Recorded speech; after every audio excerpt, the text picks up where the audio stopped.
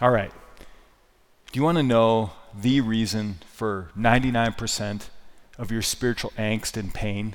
Anybody want to know that? I'm going to tell you tonight. You want to know it? Okay. Danny Hirschhorn. Him. Get him. Right? No, just kidding. Not Danny Hirschhorn.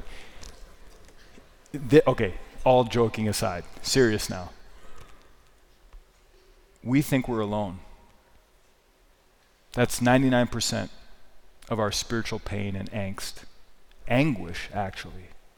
I had a spiritual director one time who told me, I passed it on to our seminarians, I told it to our guys at discernment group this morning. He said there's two main lies that the evil one uses that he builds all his other lies upon. They all trace back to these two main lies. And the first lie is that we're alone. You're alone. It's just you. And then the second lie is that there's something irredeemably wrong with you. So you should be alone because there's something wrong with you. And as much as we could kind of blow that off, we can't blow it off because it's true in all of our lives. So I went through and I took time with that. And I'm like, okay, what are the lies I believe? About myself, about God, about other people, right? Whatever. All of them trace back to those two. He was dead right. That I was considering that I was alone, that I had to do it on my own, and there was something in me that was absolutely unfixable, just condemned into brokenness. And that's not true. Those are lies.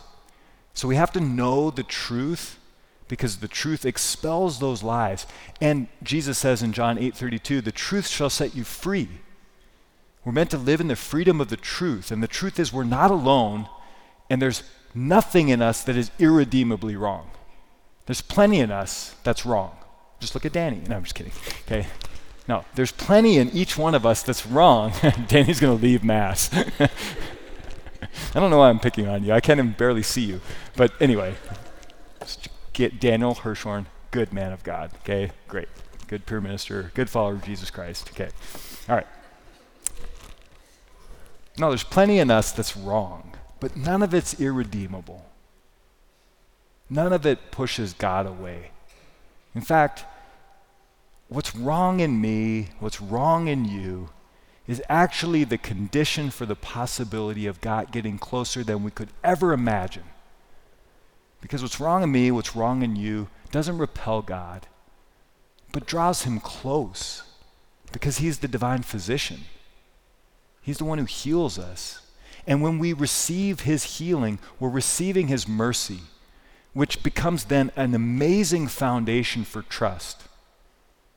Because if I'm forgiven, if there's nothing I can do that's bigger than God's merciful love, and if he extends that mercy to me in the place where I'm most broken, then I know I'm truly loved. It's incontrovertible. I can't bring it to question. The horrible things that I could have done are forgiven, and Jesus just does it. Not begrudgingly, freely, even joyfully. Let me get close. Let me take up this hour that is talked about in John's gospel. It's the hour of his passion. He'll say later in John's gospel, what should I say? Save me from this hour? It's this hour that I came for. Right? The hour that he would go to his death for my sake, for your sake, for our sake, so that we would know there's nothing irredeemable in us and that we're not alone. That's the first reading. What a powerful first reading. Isaiah 49, if you want to go back and pray with it. Just the start, and then I'll give you the finish. Thus says the Lord, in a time of favor, I answer you. On the day of salvation, I help you. We're not left to our own devices. We don't have to fix ourselves. This isn't a self-improvement project. The Lord, all the way back in the Old Testament and then manifested perfectly in the New with Jesus, is saying, I answer and I help. I want to be with you. For the Lord comforts his people and shows mercy to his afflicted.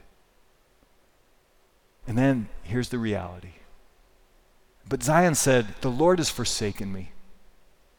My Lord has forgotten me. Have you ever said that to yourself?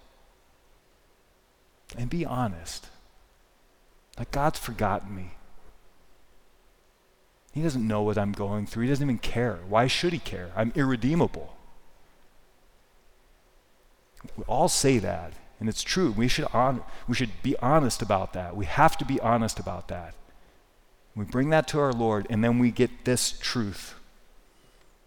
The Lord responds, can a mother forget her infant? Be without tenderness for the child of her womb. There's no love like the love a mother has for her children. I am almost 47 years old. My mom, God bless her, she's 87. She's like, I'm praying for you tonight. Hope it's a great mass. Thinking about you as you hear confessions. She can't forget any of us, her children. She can't. It's in her. It's just in her heart.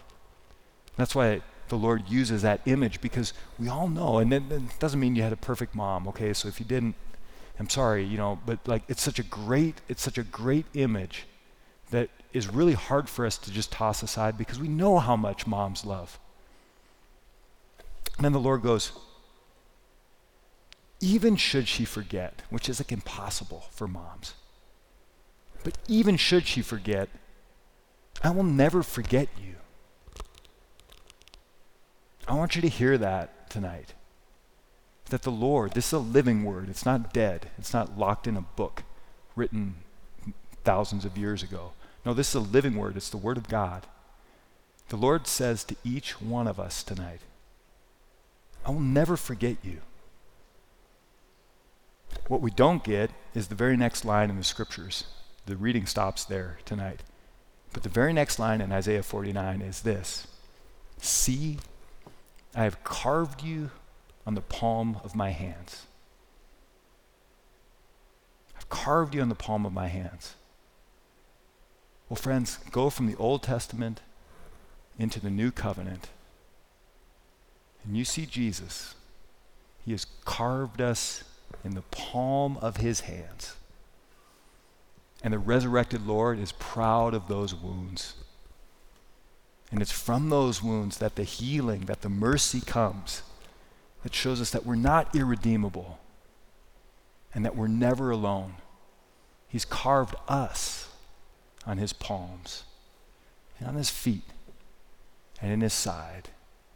And his heart is pierced for us, because none of us are irredeemable and none of us are ever alone.